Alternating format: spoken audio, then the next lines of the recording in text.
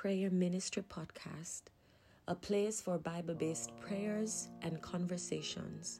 I am your host, Jody K. Watson.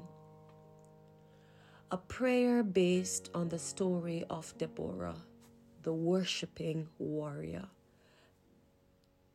Dear Lord, we thank you for the role of woman in history and the role of woman in your kingdom.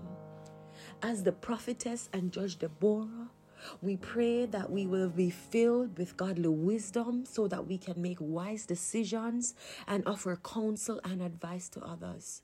When others are too tired and discouraged, may we also inspire them to possess what God has promised.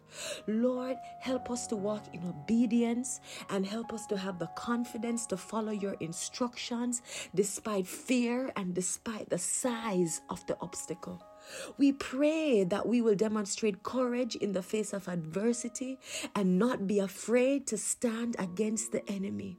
Whenever challenges arise, we pray that like Deborah, we will be confident that you have already given us the victory and all that we need to do is possess it.